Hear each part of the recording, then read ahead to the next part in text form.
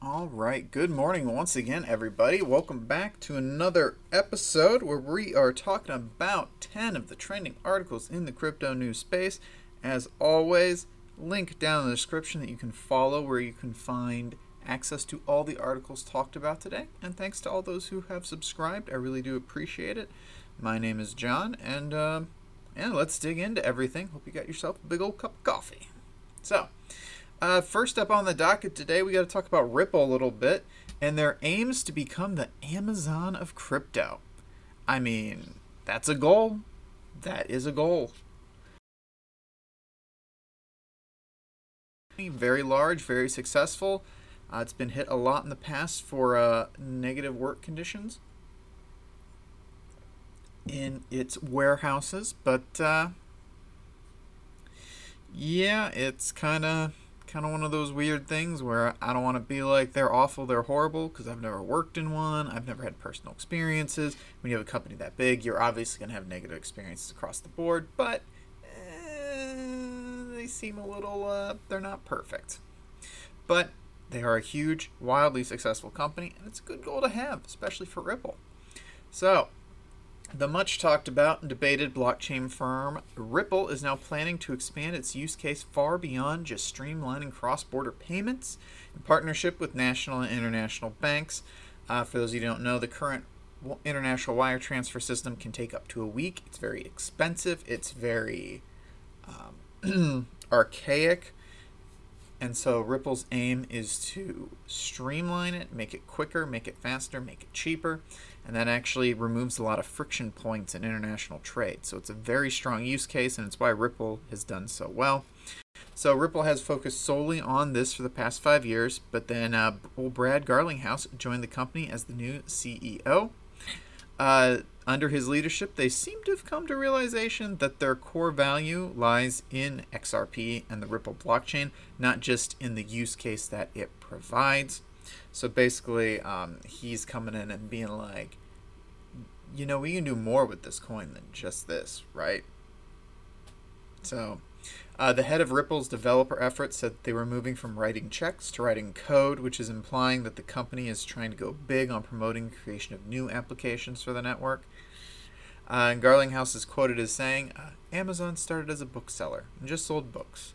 We happen to have started with payments. 2 years from now, you're going to find that Ripple is to payments as Amazon was to books, which I think is a pretty darn good way of putting it. Amazon did start out as just a bookseller, and as they expanded and grew and found new use cases, they saw meteoric growth, and that's the plan that Ripple has. They know the protocol works. They know it works well. They know it has a good, strong base use case.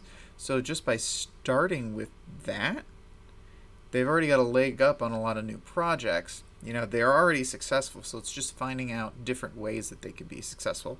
And they've got the money and they got the capital that they can experiment, try 10 things, knowing that 5 to 9 of them won't work. And then the remaining 1 to 4 that do, you simply increase your investments into developing and marketing them, throwing your weight behind them, and you can see some pretty good success. So this is something to watch out for. Ripple seems to be the giant, which is waking. It's currently number 3 by market cap. I know in the past it actually flipped Ethereum for a short period of time and became number 2. But I think that was back in like 2017, 2018. So it's been a while. But this bad boy's got the potential to be pretty big. Pretty darn big. I don't want to... Possibly it could one day be bigger than market cap wise than Bitcoin. That's not to say Bitcoin's going to disappear, but just the use case of Bitcoin is as a store of value. And if the use case of this is actual usage, and that usage causes XRP to, you know, be used in the amount of different venues that it would take to become the Amazon of the cryptocurrency world, its market cap could be functionally greater than Bitcoin. But a lot, and I mean a lot, of things have to go right for that to happen. So we will see. But hey, let's pop on over and talk about yams. Yeah, so the YAM Finance protocol broke.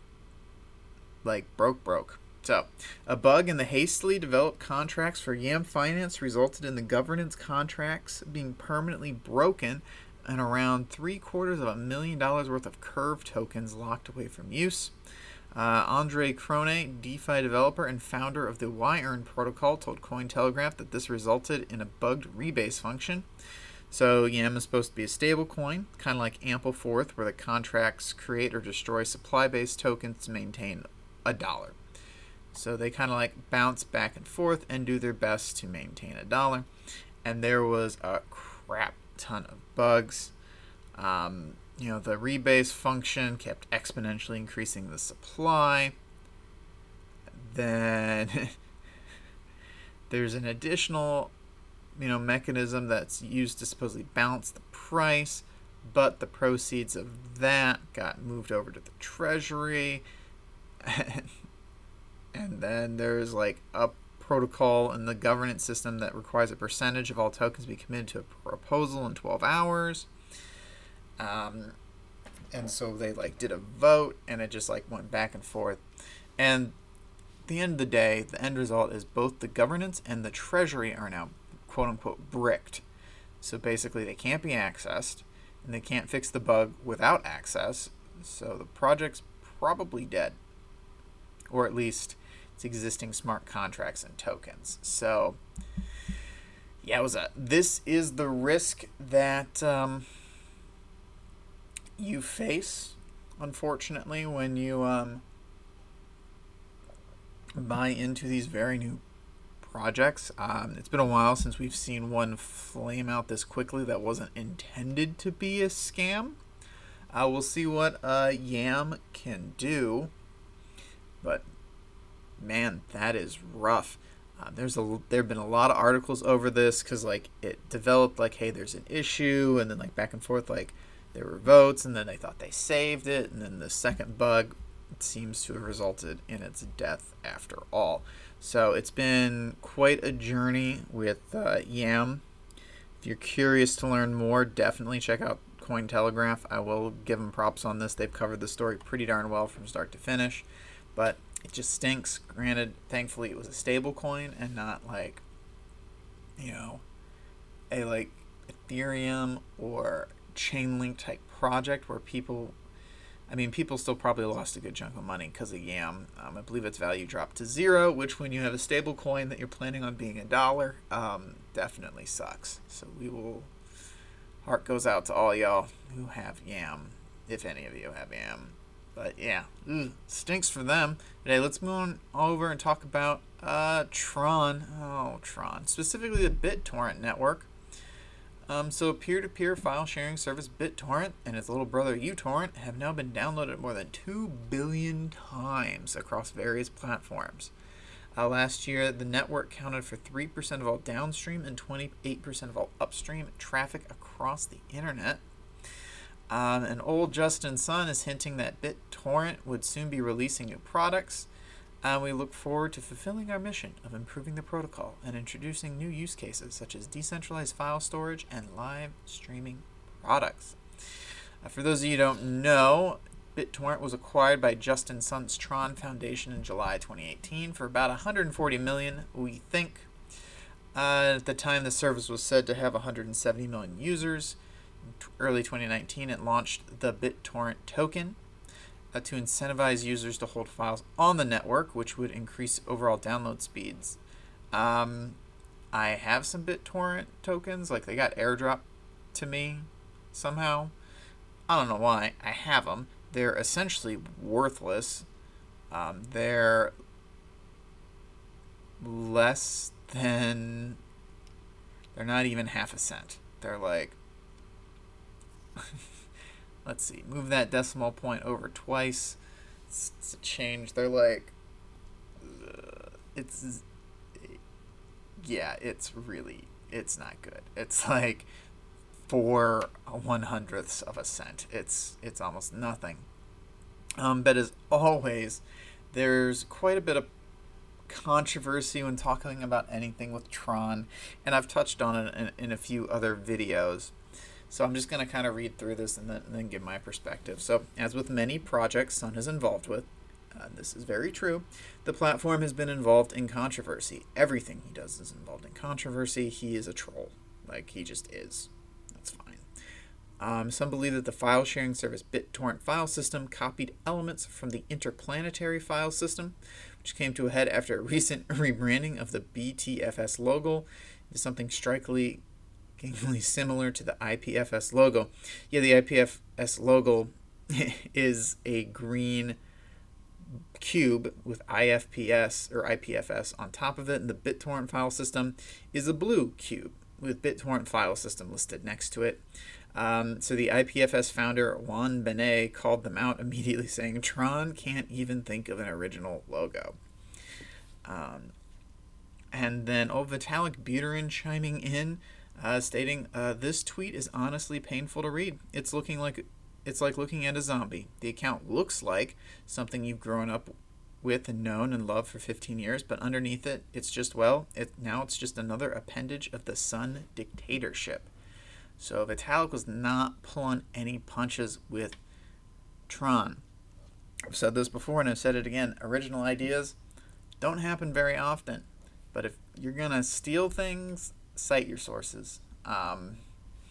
It's just another instance of Tron and Justin Sun engaging in behavior that will lead to short-term success, but I don't know if it will lead to long-term profitability, because as we enter into an era with more cross-chain collaborations, if the key figure for the number 2 cryptocurrency in the space is calling you a dictatorship,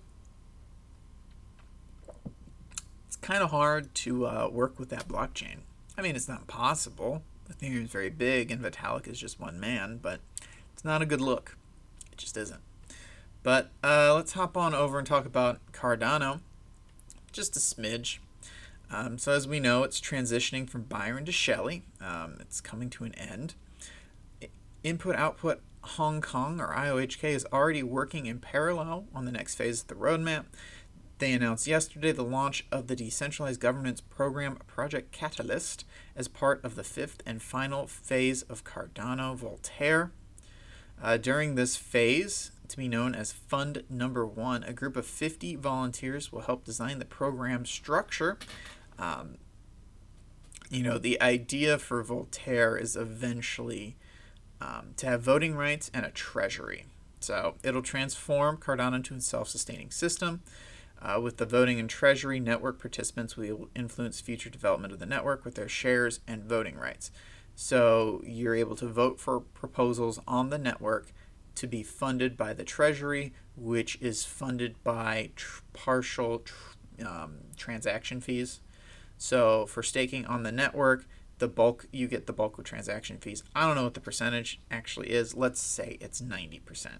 But then 10% of all the transaction fees go to this treasury, which then the community can vote on projects to fund for development purposes. So pretty interesting. Definitely the first of its kind that I'm aware of that's on track to be released pretty successfully. But according to IOHK project manager Dor Garbesh, the system will start with an initial balance in ADA of 8 million USD. The question, according to him, is whether the community is able to manage the funds fairly and effectively. Basically just being like, we don't know, but this is the only way we're going to find out. I like that attitude. Yeah, we don't know how this is going to go. Cardano is truly blazing a trail, but if it's successful, it's going to be a big one. They're going to be fighting with Chainlink for number 5 in market cap, which actually leads us over to article number 5 here in just a second. But again, I do hold Cardano. I love this network. I am very biased towards this network, so please take everything I say with a huge grain of salt. But God, buy this coin. Like, everything I've read, everything I've researched over the past 3 years, I love this coin. It's one of my favorites. But again, I'm not a financial advisor. I'm doing this for fun. Please, please, please, please don't take my word for it. Don't buy Cardano because I told you to buy Cardano. buy Cardano because I told you to. You went and you did 2 weeks worth of research. You listened to other YouTubers talk about Cardano. You asked your friends who are in crypto about Cardano, and you just kind of like followed its development path. Like, don't do something just because of me. Do your research and know that this is high risk. Okay? Cool. All right, let's hop on over and talk about this meteoric rise of Chainlink. It's now top 5 crypto asset by market cap, and there's a lot of different reasons why it has risen this high. So, past 24 hours, Chainlink has gone up another 30%, and this, as well as some of the other rises, seem tied to the demand from yield farmers trying to get their hands on, well, what at the time was EM tokens with this much type new protocol that then crashed and burned. But Chainlink has been partnered up with DeFi pretty strongly throughout the year. There's also been competition for just the number 5 spot in general. Link finally cinched it, spilling out Bitcoin Cash to the number 6 spot. Chainlink has been making partnerships and integration announcements nonstop throughout the year. The biggest one was the Blockchain Service Network that China is developing, which is truly massive. We've talked about it on the channel before, and I'll definitely update you if more articles start coming out of it. But essentially what this network does is China wants to make it like a one-stop shop for developers to program on multiple different blockchains and basically be an incubator for development. So it's a very interesting project, and honestly, it's pretty insane. I do not like China's policies or government style, but they know how to build a crypto network. They are moving. So, yeah. So it's been doing that. But Chainlink, partnered up with all these DeFi projects, is definitely a big part of it. Pretty much all DeFi apps require some sort of like data feed. And they want like a preferably decentralized one and all this stuff, but lack of this can lead to a bunch of problems. But Chainlink is the best known player for off-chain oracles that can provide that necessary data feed into DeFi projects. It's winning the most from the growth in the DeFi space, though there is now additional competition. And even major crypto exchange OKEX is getting into the crypto game. Interesting. There's also the BAN protocol, the DIA protocol, that are all trying to like muscle in on this, but Chainlink is the industry leader. They've got the first mover advantage.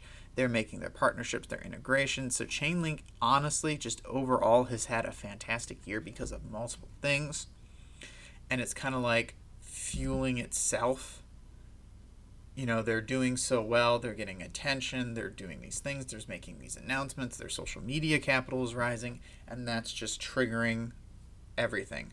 Honestly, I'm just like, when is it going to have a pullback? Because it is just going nuts. It's going to be chipping away at Tether's heels before too long if they keep this up. I'm really happy for all those of you who hold Chainlink. I never bought into it. I always thought it was kind of scammy. And I gotta admit, I was wrong. I just didn't understand its potential. That's what I get for, I only ever heard about it on like lower tier websites that I'm not gonna mention on this channel, that, you know, back when I was like 16 and 17, I never paid it like much attention. So it's kind of crazy to see just how far this has come. But yeah. So that was the first 5 articles. So stand up, take a stretch, and then let's hop into number 6 right here. All right, well here, let's hop into article number 6, talk about Grayscale, specifically with how they relate on over to Ripple. So for those of you who don't know, we've talked about Grayscale. I think this is the 3rd day in the row. The build-up and then disappointingness that was their crypto ad. But they are the world's largest digital asset firm. They published an update on XRP. They wrote via Twitter that XRP has the potential to capture a considerable part of the $2 trillion global payments market. I agree with them. That's actually why we talked about it in the first article of the day, with how they're looking to expand. But as this name suggests from an article they published entitled An Introduction to XRP. It contains a detailed explanation on the characteristics of this asset, and according to them, it was designed to address the liquidity problems that financial institutions are facing today. Additionally, they, stated development of XRP is supervised by Ripple, which we all know. For this reason, because of this, Grayscale comments the adoption of the digital asset has increased and will continue to increase, and they're actually doubling down on the bet. So, consistent with its report, the digital asset management firm has increased its investment. Grayscale regularly publishes updates on these investments, and according to the most recent one yesterday, of the 5.2 billion in total assets under management, 7.2 million has been allocated to the Grayscale XRP Trust. The Bitcoin Trust has $0.7 billion in it, so it makes up the vast majority of it. But XRP is not doing too bad. So at the beginning of July this year, Grayscale actually had 2.7 million in the XRP Trust, so it over doubled, like 2.5 times, 160% increase for the fund in XRP. So that's showing Grayscale is willing to invest a bit more because they're confident in the space, though keep in mind they can be wrong. Currently, they've got $80.1 million in an Ethereum Classic Trust, which, they're having struggles. Their Ethereum Trust, just regular Ethereum, is 750 million currently. So Bitcoin and Ethereum make up the large bulk of this $5.2 billion. In fact, I think someone's math is a little bit off because 4.6 plus 751 is already like 5.2. So the remainder of their assets probably make it push it closer to 5.3 in my opinion. But, to each their own. Whatever. But pretty interesting. Grayscale's putting a lot of trust in Ripple. Ripple's putting a lot of trust in itself. So we'll see who else is going to buy in. And here, let's talk about this. The article is about Cardano specifically, but I wanted to include it because it applies to any staking or like a miner that exists in space. So people are trying to build businesses around specifically Cardano's functionality, but any proof of stake protocol is starting to see this. So in a recent Cointelegraph interview, Arparna Ju, a project director at IOHK, opinioned that even at the current stage of its development, the platform is just much more than a wallet. She noted Cardano is already contributing to the gig economy as pool operators are creating businesses around staking pools. And she's quoted as saying, this could be a way of the future where you could be at home and run a proof of stake protocol and you can earn some rewards from it. A lot of our pool operators are doing just that and trying to figure out how to help them make a business out of it. So to me, it's already started the success for Cardano and a proof of stake system. This is kind of one of the big things behind having this proof of stake. If you want to run a node, maintain a server, have other people delegate to your contract, it's definitely something that is completely doable for a lot of us if you have some knowledge of like coding and things like that. And it is also a good secondary income. Like honestly, I own Cardano. I'm going to be staking Cardano on, Daedalus when the epochs have rolled around and we're finally producing.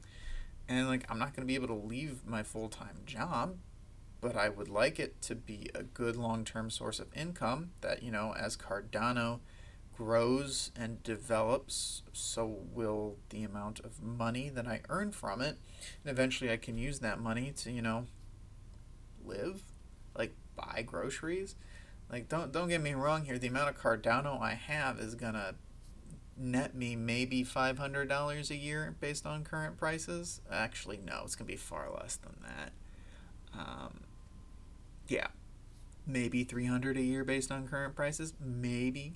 But if it increases, hey, good on me. I'm gonna be doing pretty good. I'm not gonna be able to retire. Like a 10x of Cardano would mean I'm making maybe $3,000 a year. It would have to 100x before I would even be like, well, I could technically live off of it if I didn't have a wife and a child.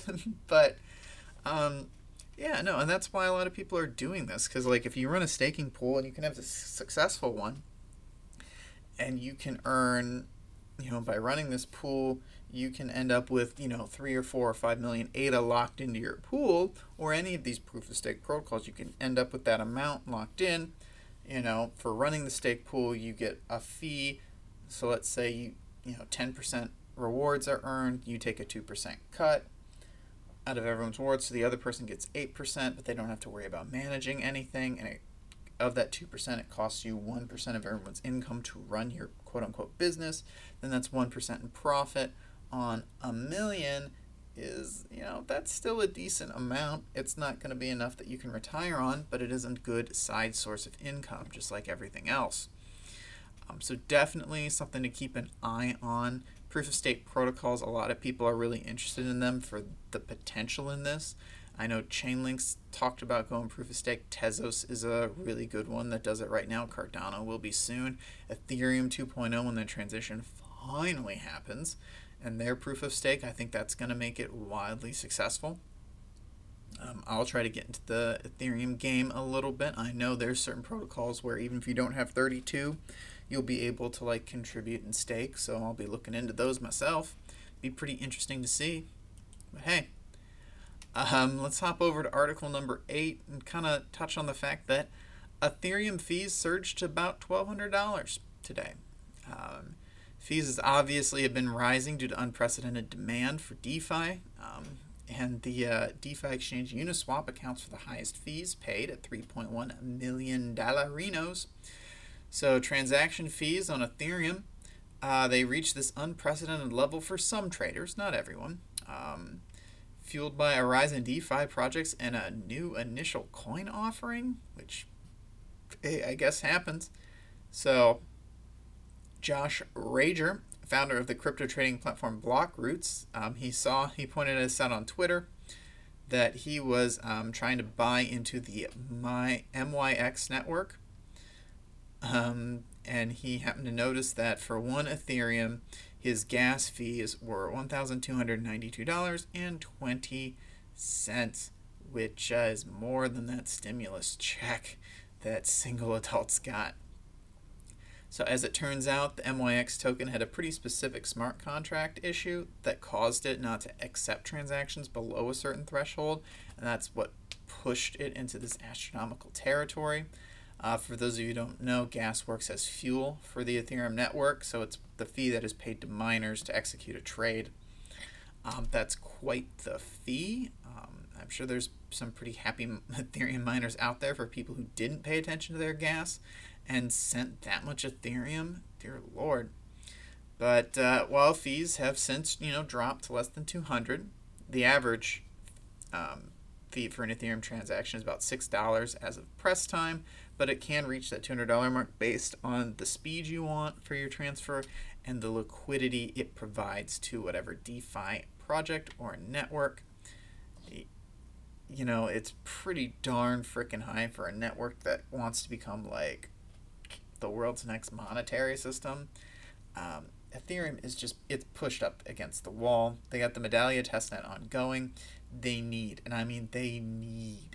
to drop phase 0 of Ethereum 2.0 so we can see some progress, because otherwise Cardano, Tezos, Chainlink at this point are going to start looking more and more attractive because they can do things quicker and faster. That's all I'm really going to say about that. But dang, that is an expensive Ethereum transaction, dear Lord. But yeah. All right, so Germany, we're getting close to the end here. I wanted to touch on Germany for a second. So the Federal Ministry of Justice and Consumer Protection, along with the Ministry of Finance over in Deutschland, has announced a publication of a draft law to promote blockchain technology, which provides for the introduction of electronic securities. So the current law requires that securities be securitized in a document, Once this is achieved, a certificate of value is issued that functions as a contact point for the transferable facts under German property law. So in this way, the law ensures that there is traffic protection for potential buyers. By introducing this new blockchain-based law, German authorities seek to guarantee the marketability of financial assets. So in addition, the law will ensure compliance in a more effective manner. So they're trying to streamline it and make it more attractive because regulators are concerned that advancements from other countries have made in respect to legislation, regulation, and implementation of blockchain technology for issuing electronic securities. And Germany wants to maintain its attractiveness as a financial center, so it's viewing this law as a necessary thing it needs to push out so it can update their security process, which I'm a big fan of. Please, absolutely, update your thing based off blockchain. It's amazing that this was impossible just over 10 years ago. This technology didn't exist, and we have major countries passing laws to adopt it. It's insanity to me. I hope that's not lost on all of you. Not too much to say about this other than good on you, Germany, but dang, that is impressive. And then rounding out things with number 10, so Bitcoin-backed US dollar loans are coming for Coinbase. So they announced that eligible customers in 17 out of 50 US states will soon be able to get these loans collateralized by their Bitcoin holdings. Coinbase announced via a blog post that starting this fall, U.S. customers in selected states would be able to borrow cash using Bitcoin held in their Coinbase accounts, up to 30%. So if you own one Bitcoin and Bitcoin's worth $10,000, you can borrow up to $3,000 from them. Pretty interesting. And then you can either pay them back, or if you can't pay them back, they'll just take your Bitcoin. You know, the standard stuff. Nexo protocol already does this. We've talked about Nexo on the channel a few times. They actually have their dividend coming out here, I think in 3 days, 2 days? I don't know. Time is malleable at this point. But it's an interesting idea. The annual percentage rate is 8%. You have to pay interest each month and repay your principal within a year. So not too bad, honestly, for a personal loan. You just have to pay the interest, and then once you can, pay off the rest or within a year. Obviously, Coinbase is expanding its product offerings just a smidge to compete and to grow. Talk about someone who wants to be the Amazon or something. Coinbase is well on their way. They're one of the few fiat exchanges in the U.S., though that number is growing. They've got first mover advantage because they were the first major creditable one. So it's kind of interesting to see that they're offering these loans. It's going to be very attractive to some people who either A, need cash in these uncertain times, or B, want to borrow $3,000 and then invest it in, say, Chainlink because they think it's going to increase. Now that carries with it some pretty hefty, and I mean hefty risks, so do everything very, very carefully and don't just hop into one of these things. But this is probably going to be pretty successful for Coinbase. We'll just have to see how it goes. But all right, you've made it to the end. That was 10 of the trending articles in the crypto news space. Popping on over to CoinMarketCap, taking a look at things. Bitcoin is pretty flat today, 11.5. Ethereum's up 2.24%, getting close back to 400. I'm hoping it can surmount it. Chainlink's up 14.43% on the day in the number 5 spot, sitting just shy of $17. XRP's down 2%. Bitcoin Cash, Bitcoin SV, both down 1.7%. Litecoin's down, and Litecoin's pretty flat. Cardano's up by just over 0.5%. And Tezos is back in the number 10 spot, $4.27, kind of flat. Taking a look at everything in the top 20, we don't have anything too crazy. I'm just going to scroll down a little bit and see if we find anything crazy. Oh yeah, Algorand's up 26%. Good on them. Theta's up almost 10. Waves, what in the world was Waves doing? Because they're up 40% and Swipe's up 37%. Good on both of them. So yeah, that will do it for the day. If you've made it this far, please, subscribe. It really does help out the channel. I'm very happy with how things are going, whether you found me on YouTube or on any of the podcast apps that I distribute this to. I really do thank you for your time. It's been really cool watching things develop, and I've enjoyed interacting with you guys in the comments on YouTube. If you find me in the podcast, you can, link down in the description is to the whatever the current YouTube video is, because that has the actual links to all the articles talked about. I did it that way because when I included all the articles, some podcast apps didn't properly format things, so stuff got a little wonky and it was confusing for people. So that's why I went that route. But yeah, no, I appreciate all of you watching, and I'll be talking to you guys again tomorrow, more than likely. Stay safe, stay smart, and best of luck.